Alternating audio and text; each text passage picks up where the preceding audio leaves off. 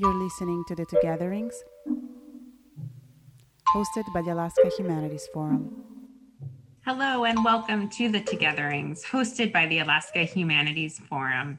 I am Amanda and I'm here with Simonetta. Hi, Simonetta. Hi. Today, we have the second conversation of a series in partnership with the Alaska Center about representation in Alaska, questions on leadership, equity, and inclusion. Today, specifically, we're going to explore representation at the polls. And before we start, a few words about the Alaska Center. It's a nonprofit organization here in Alaska, and their mission is to engage, empower, and elect Alaskans to stand up for clean air and water, healthy communities, and strong democracy. And we are recording in Anchorage, and we want to acknowledge that Anchorage is located on Dena'ina land. And today, to talk about representation at the polls, we have two guests, Margaret Tarrant and Robert Kinnaird. Hello. Thank Hi. you. Nice to be Hi. here. Thank you. Usually we start a conversation by asking our guests, what's your connection or experience with the topic that we're going to explore today of representation at the polls?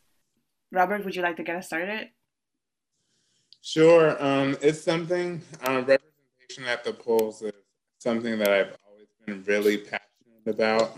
Since the age of 15, voter engagement has been something that I've been very involved in. With the NAACP, I got involved with the NAACP Youth Council when I was 15 years old. And just from that historic piece of the Civil Rights 1965, knowing that people died so that I could have the right to vote.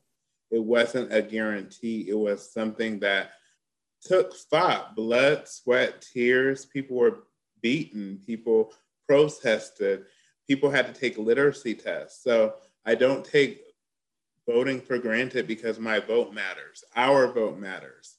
And if we want changes, we have to come out to vote to make sure that the people who represent our interests are there and on that. And so that's something, voter engagement is something that I've always been very inclined and engaged with. And then also wanting to just make an impact in my community as well. Not only did I want to, do I see civic engagement as voting as the one key core thing that we can do to hold our elected officials accountable and to represent our interests, but how can we get involved and to make that difference? I've also been I'm also a two-time school board candidate as well. And my last school board race, I lost by 35 votes.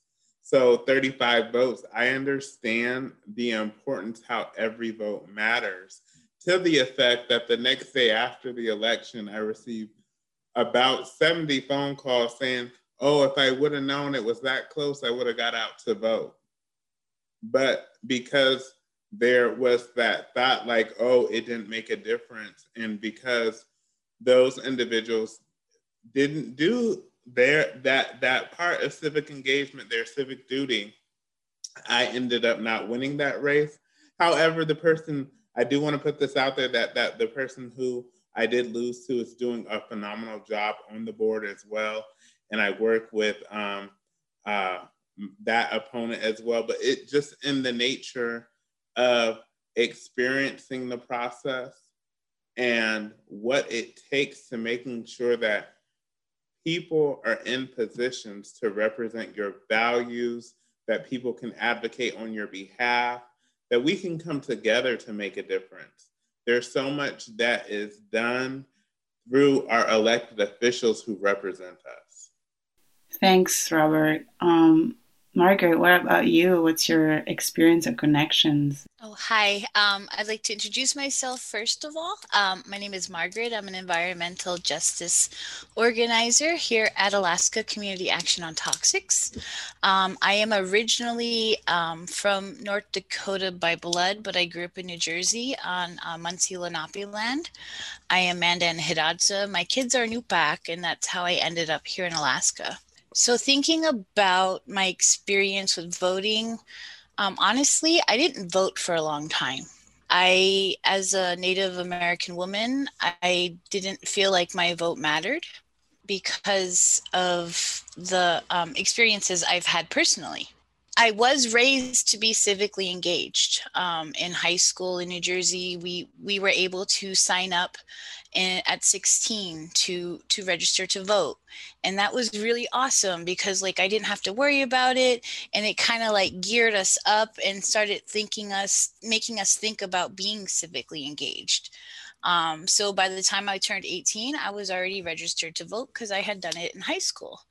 And it was something that my father really kind of instilled into us. And him being an Irishman, my grandparents being from Ireland, and being a first generation American himself, voting was very important to him. And he really took the time to take us to vote and show us how to vote. And I was really grateful for that. Like I said, I was disenfranchised for a few years. I didn't, I just, I don't know any other way to say it except for I didn't feel like it mattered. And honestly, it wasn't until Standing Rock, because Standing Rock is my ancestral land. I am a Mandan woman from the area, and we got pushed up further north. So our reservation is the Fort Berthold Indian Reservation, which is north of Bismarck. But where they're proposing,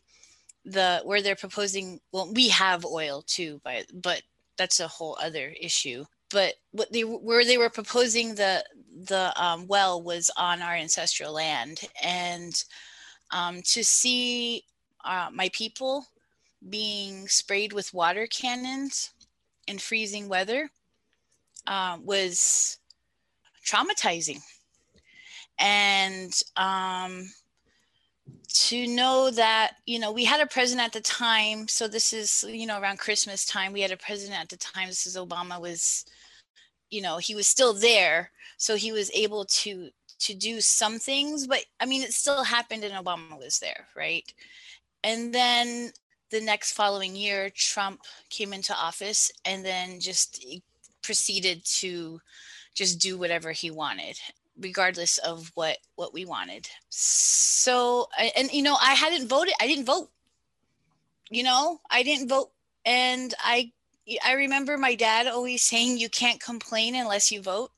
Because, like what I had no right to say anything because I didn't vote that year. And, maybe if I had voted, or maybe if I got a bunch of other people to vote, that wouldn't have happened.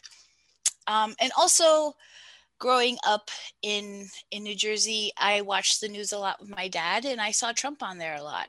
And he really did not like us Indians in the 90s because we were, the Seneca Indians were trying to build a casino.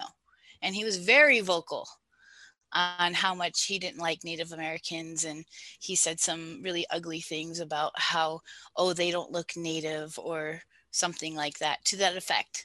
And I always remembered that. And so, like, to see somebody get into power that I knew, that was going to do everything they could to strip any little bit of rights that we have, I felt like it was important that I had to do something because that's just one incident, but I know there's many others, and it was personal to me because of where I come from and who I am. But, I have children, and I have a very brown Native boy. And, to see the civil disobedience being done by our police to our people of color is just frightening. Margaret, it's so great to hear your perspective and hear about you, listen to you talk about how you didn't think that your vote mattered. And that's something that it resonates with a lot of individuals and people of color, especially a lot of people of color, especially younger people, our generation. do not vote because they're like, oh, my vote doesn't matter, and they feel like the political system is not in their favor. But what I heard you say is, and you can correct me if I'm wrong because I don't want to ever put words in your mouth either. But while listening to you, I heard that at one time you didn't feel like your vote mattered, and then another person, individual, another elected official was able to get in a position of power, and then you saw what that impact did.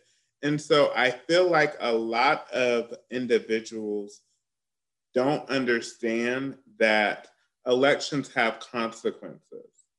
And consequences can go either good consequences or bad consequences. But if we're not there at the forefront of voting, those consequences are just unknown. And we just don't know how the result or how the outcome could be based on we not making the decision to vote. If we're voting and getting the people who represent our core values and beliefs and holding our elected officials accountable, great. But then if we don't, and we just rely on others to make those decisions for us, those can be very detrimental for the society. And then once they get in that position, unless they do something that is very violation of their ethics or they want to willingly resign, they're in there until their term is up. And a lot of constituents who elect our representatives, sometimes we just hear one thing that is appealing to people. Like, oh, and I'm just going to use this as an example, I'm going to get all the kids back in school. So if you want all your kids back in school, yeah, that's what I'm voting for. Therefore, but you have to look at the values overall, not just being one single factor is going to push that agenda. Or, oh, I'm going to give the entire X amount of dollars. Or, oh yeah, well, we're going to do this. That may or may not happen based on a promise that that candidate has made can determine whether or not they're elected, but other people who are, if we're not making informed decisions about who we're electing, that can also have a consequence. So I really like what you said, Margaret, about you not feeling like your vote mattered, but then you saw the effect of how you didn't vote, and then you got engaged. And we need more people to get engaged and get other people to the polls and the people who may not vote, because there's so many people that we can reach, and each person can reach different people.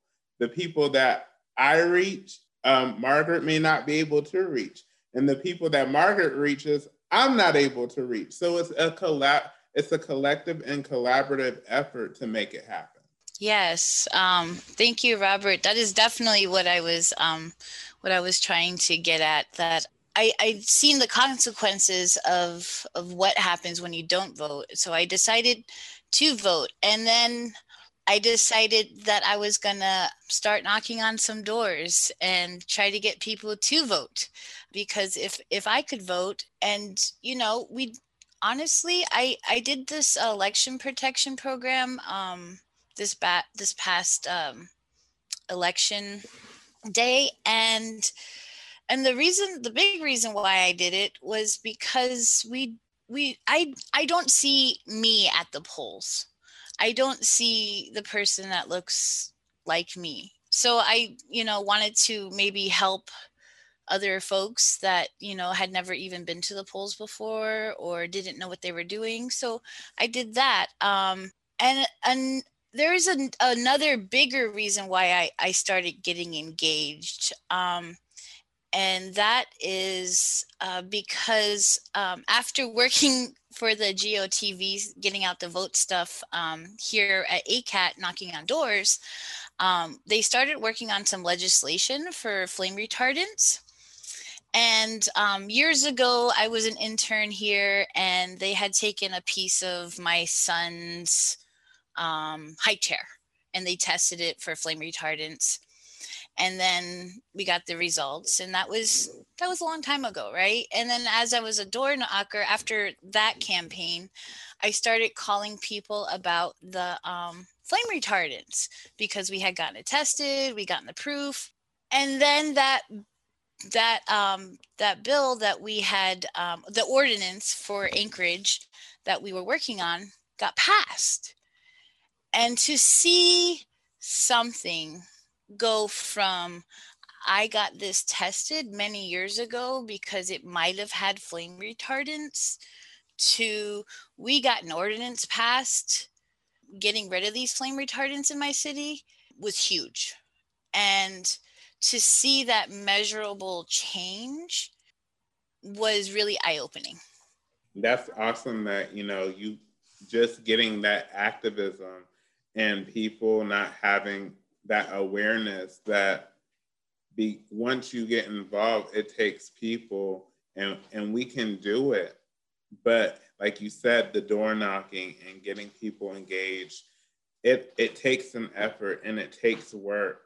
And I'm sure that our hosts, Amanda and Simone, they know the work that they put in, and different organizations that put in, not only organizations like these, not only these organizations, a Native movement, the NAACP, the labor movement, the AFL-CIO, the educators. There's so many different components that make up efficacy, and it takes people. It takes organizing. It takes door knocking. It takes churches. And even I'm grateful for the church I attend. I attend Mount Pleasant Baptist Church, and my pastor, he doesn't tell us who to vote for, but we have events called Souls to the Polls, just getting you to the polls.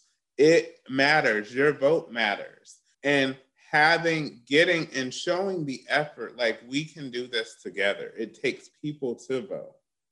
And knowing who you're voting for, attending the candidate forums. This year was a different year with the pandemic, but even it was very inspiring just to see candidates hosting a lot of virtual events and forums via Zoom and televised candidate forums as well. But it definitely takes organizing, reaching out in order to get that outcome that you would like. And you may not get it all the time. And I'm just going to be completely upfront. Each organization, what you're advocating for, you may not get it all the time. But if you don't get out and get to the polls and also encourage others to get to the polls, the burden's on you because we didn't put in the work. We didn't tell our friends.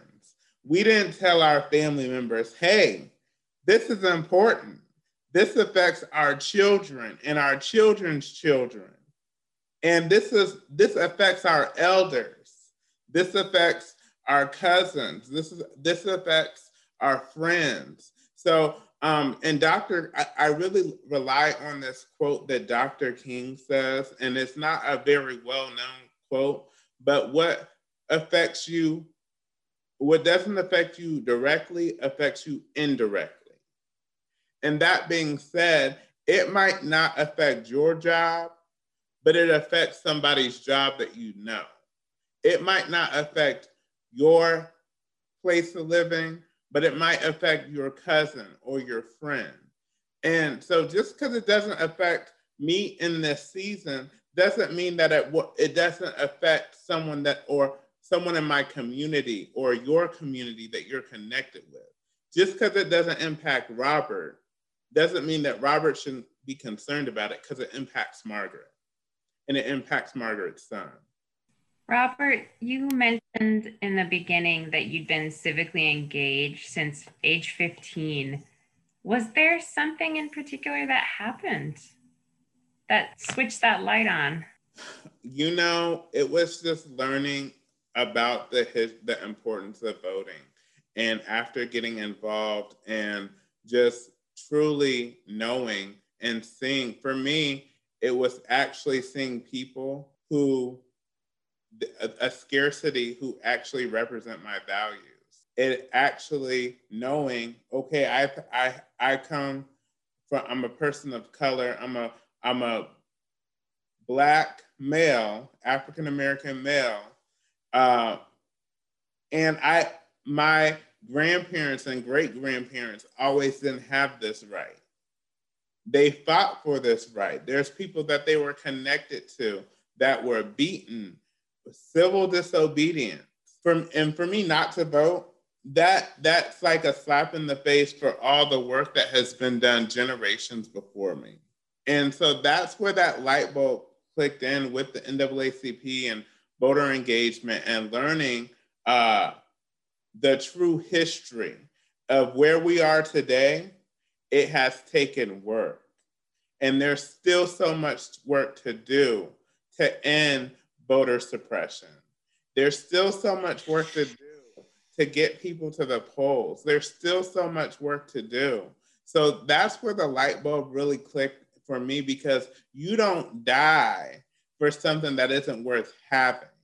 And so when people die for the cause, you can't tell me my vote doesn't matter, because somebody died because they understood that voting is important. They understood that representation matters. And they understood that it happens with the people who are elected, the people who represent you. And the initial process is representation at the polls. I wonder, you mentioned voter suppression, and I'm curious to know from both of you if the kind of the misinformation about electoral fraud or about mailing ballots and various sort of misconceptions, if you see them as a long-term damage or something that it's more ephemeral and it was not that concerning. But I think that especially for the last elections, there was a lot of talk about these two aspects, and I'm curious to know what do you think? I actually wrote an op-ed about Senate Bill 39, which is Senator Shower's bill, and it's mostly a voter suppression bill in that they're trying to not allow the mail-in ballots. And from what I know in my own experience in my communities and in my kids' communities, is that a lot of the places that our Native people live are very rural. And sometimes the only way to vote is by mail. To me, clearly, that is saying that they don't want us to vote. If you're trying to get rid of the most accessible and easiest way to vote for people, and these are people that are the most disenfranchised, you're talking about people with no running water, no electricity sometimes, how much they have to pay for food and heat and clean water.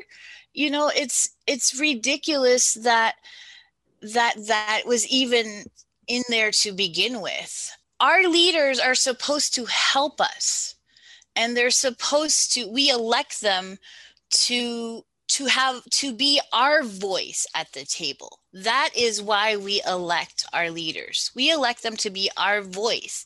And if our leaders are not speaking for us, then we need to elect new people, because the poverty that is seen in a lot of the villages, I've seen in the reservations.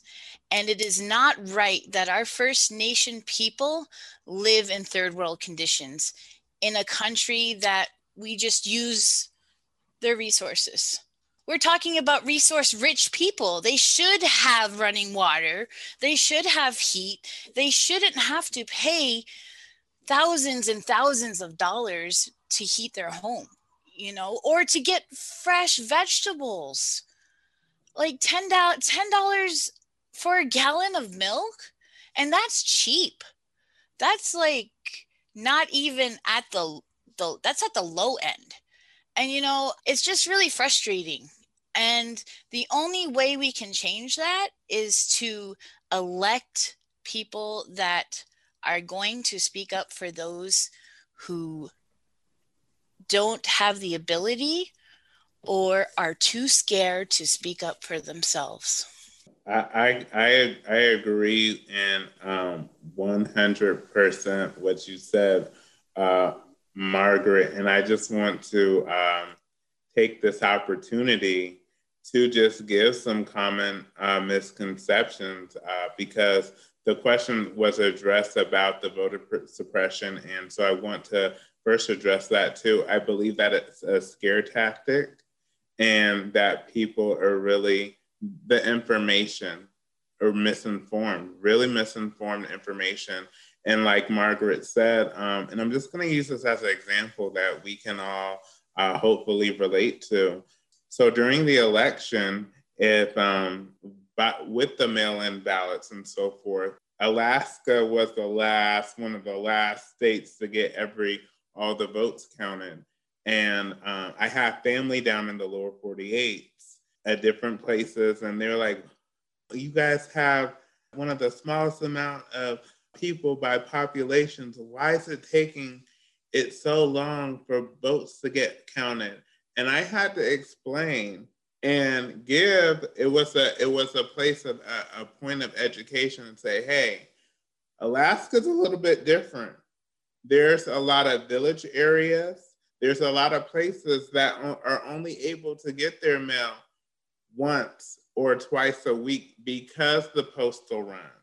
So therefore, because it's so spread out, it takes a little bit longer to ensure that all mail is collected.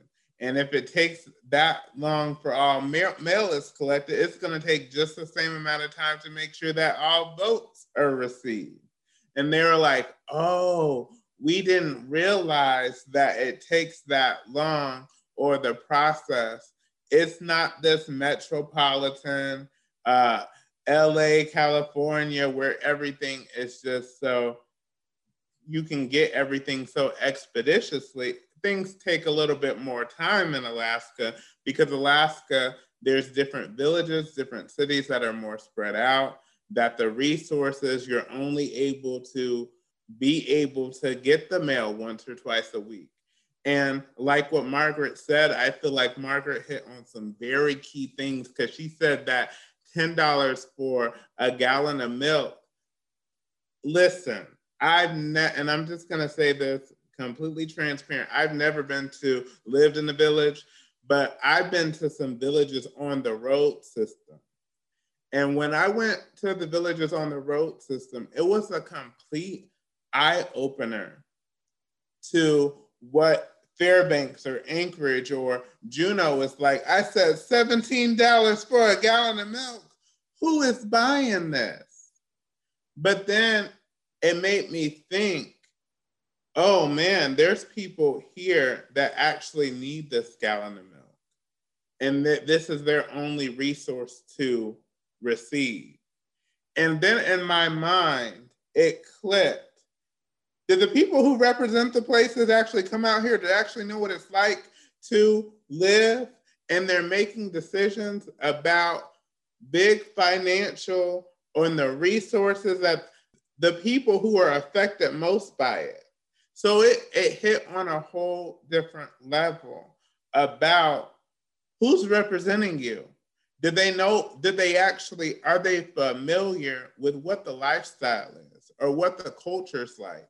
Because I've only been to villages on the road system, But being on those villages on the road system after 4 days just provided me a complete different perspective. I was like, oh, there's kids going to school on ATVs.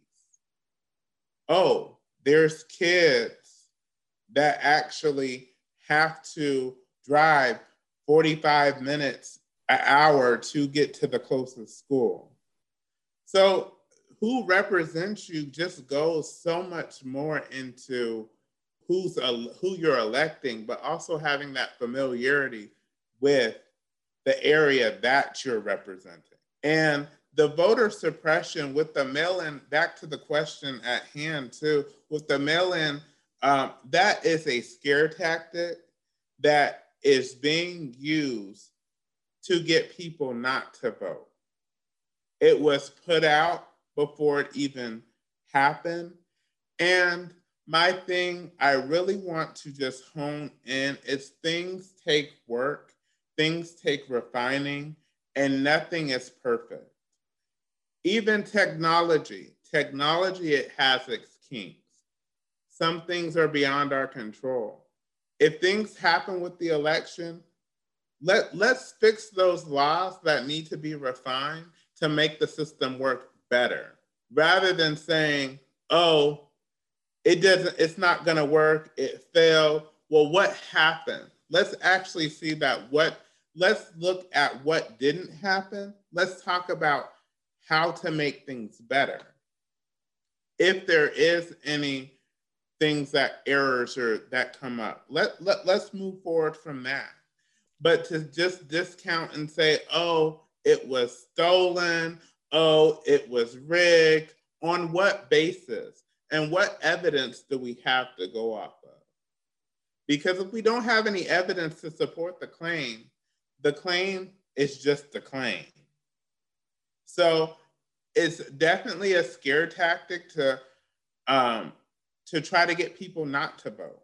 Get involved with the process, understand how it works. And like I stated earlier, civic engagement, the lowest level, the reasonable service is being represented at the polls. After the polls, you can be a poll worker, a poll watcher. These are the areas, this is us getting involved, this is how we fix it, to ensure that accountability piece is there. I was really agreeing with everything you're saying there, Robert. What really just like sparked off an idea for me. You had mentioned Native movement earlier, and another part of me being civically engaged is I went to this decolonization workshop that they do. You know, if we're going to talk about changing the system, how about we change the Constitution? You know, if you read the Constitution or the Declaration of Independence, isn't it the Declaration of Independence when they say we the people? And then like how many lines underneath it says the merciless Indian savages? I don't know how much we can change unless we change that. I mean, it sounds really kind of radical and far off, but if we're talking about changing the system from the inside, why don't we start from the foundation and rewrite or right the wrongs of the past and do some real healing work on a base level? Because if we don't go to the ground in that work, like that's what I envision, hopefully one day, so that we're not all fighting with each other, because we're all one people, regardless of age, sex, race, class, gender. We are all one people, and we all have to live on this land collectively. And why don't we start taking care of it so it can start taking care of us again, and start taking care of each other? I don't want to sound like a crazy radical kind of like person, but like that was a real eye-opener. And I wanted to thank Ine and Shauna Larson, Ine Bigay, for putting on that workshop and allowing me to be part of it, because I found my voice again. Yes, and I'm glad that you were able to attend that. And you brought out some great things, and like you said, uh, sometimes we have to go back to the basics, and let's go back to the basics to ensure that representation is there. And for me, I feel like, and this might sound strange, but I feel like voting for right now is a privilege more than a right for me as an African American male. Because if it was a right, it would be written in permanent law. Why do we still have to keep getting the Voters' Right Act renewed? And I don't think that a lot of people truly understand that the voters' rights has to be renewed every so often. It's not something, a permanent thing. People have, no, we have to, Voters' Rights Act, we have to get this done. And it's usually at a pressing deadline. So right now, although I don't take it lightly because it is my right, but until it becomes a permanent law, I foresee it more as a privilege, which furthermore, because I'm privileged to vote, I'm going to do it the more. But we have to get back to the basics of actually healing. And Margaret hit it on the head, the healing portion of it, and having even uncomfortable conversations that with our elected officials, because these are the things that affect different people in society, different diverse groups of different backgrounds, from Native American, Black, Latino, Asian American, white. It doesn't matter what race it is. We have to really come to the table and have these conversations in order for true healing to take place and restructure what has been broken. Robert, you brought up something really quickly that I wanted to say, and I don't want to be one of those persons that like reference bills and stuff, but there is a bill about, we keep talking about representation. And do you know in Alaska that that the government does not state recognize their tribes? Alaskan tribes are not state recognized. Which, when I found that out last year, I was shocked because I grew up on the East Coast. And there are tribes on the East Coast that don't have federal recognition, but they have state recognition. And you know what that means?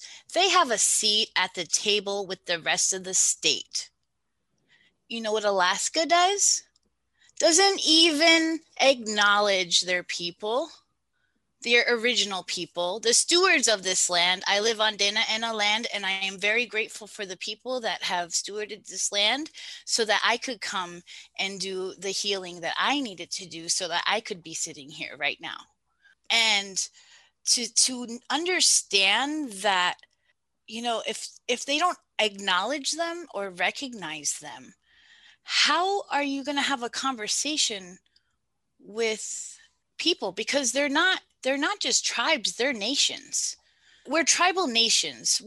Meaning that if we had a seat at the table, we could have nation to nation conversations, as opposed to Native people having to beg and ask and plead and do whatever they have. I mean, having a seat at the table from the gate or from the get-go would be idea. I know a lot of tribal nations don't even want recognition, because honestly, they've done it this long. Why should they want our recognition, after being, disregarded for so many years? If we really want to talk about representation, we need to go deeper than just at the polls.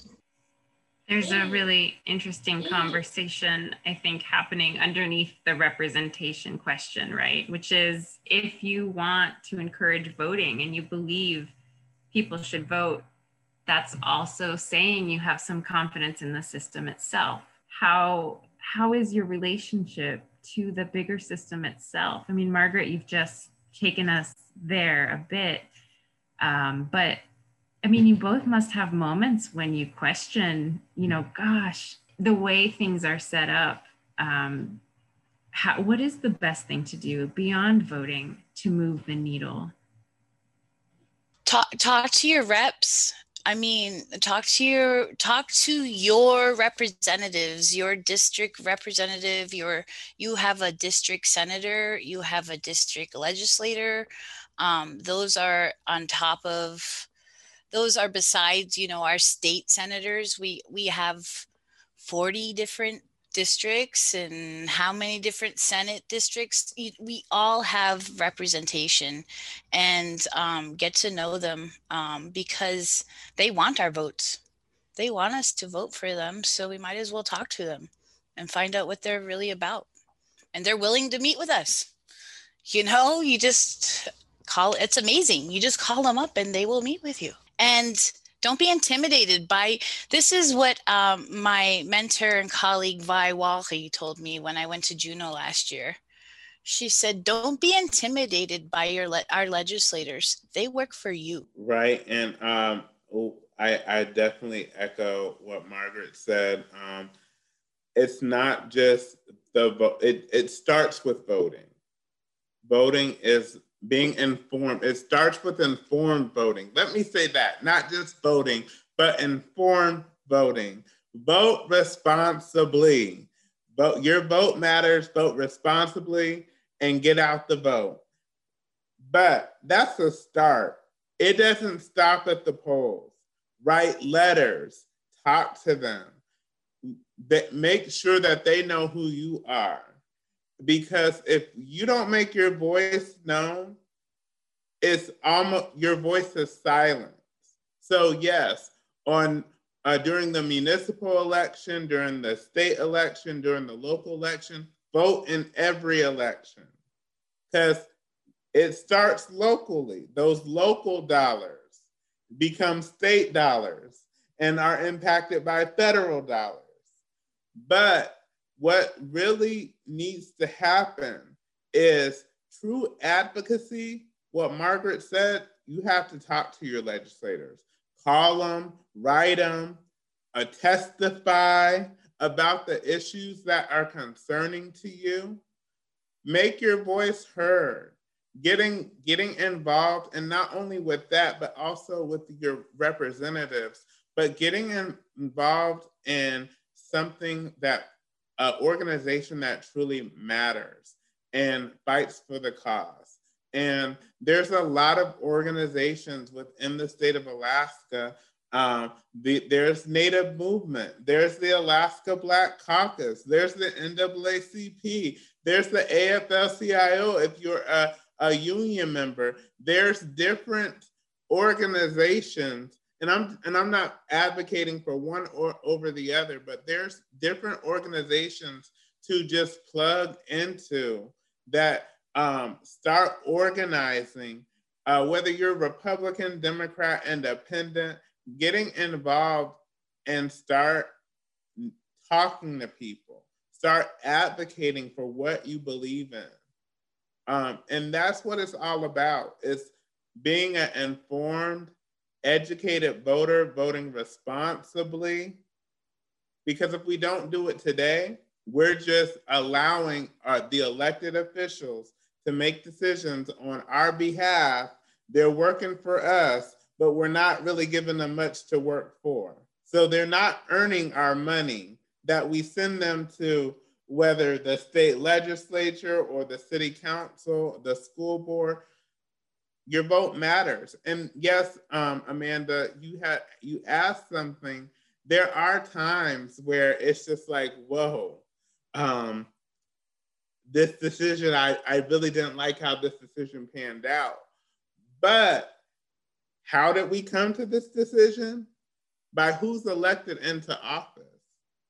For example, whoever's in the president, that determines the nomination of the Supreme Court, which determines how landmark Supreme Court decisions are made to deem whether or not they're constitutional or not constitutional.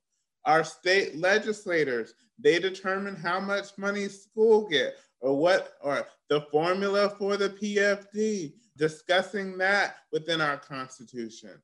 There's pre-K education. I could go on and on about different issues and different topics, but these elected officials, the people who represent us, are the people making decisions. And if we're quiet about it, if they don't hear us, we're not testifying, it's almost like giving your legislator a blank check to make that decision for you and saying it's okay. And it's almost inherently silent support because you're not speaking for or against it. So if you're not speaking about it, they perceive it as, oh, they don't have a problem with it, so this is the decision that I'm making. But if you say, well, I support this or I oppose this, this gives them a better perspective on how you feel about what decisions are being made. And they take heed to that because you voted them in there. So beyond that, get involved. Even if it's like we've had a whole lot of civil unrest with brown lives, Black lives in the state of Alaska, make your voice heard. It takes more than, I tell people this, it takes more than just protesting.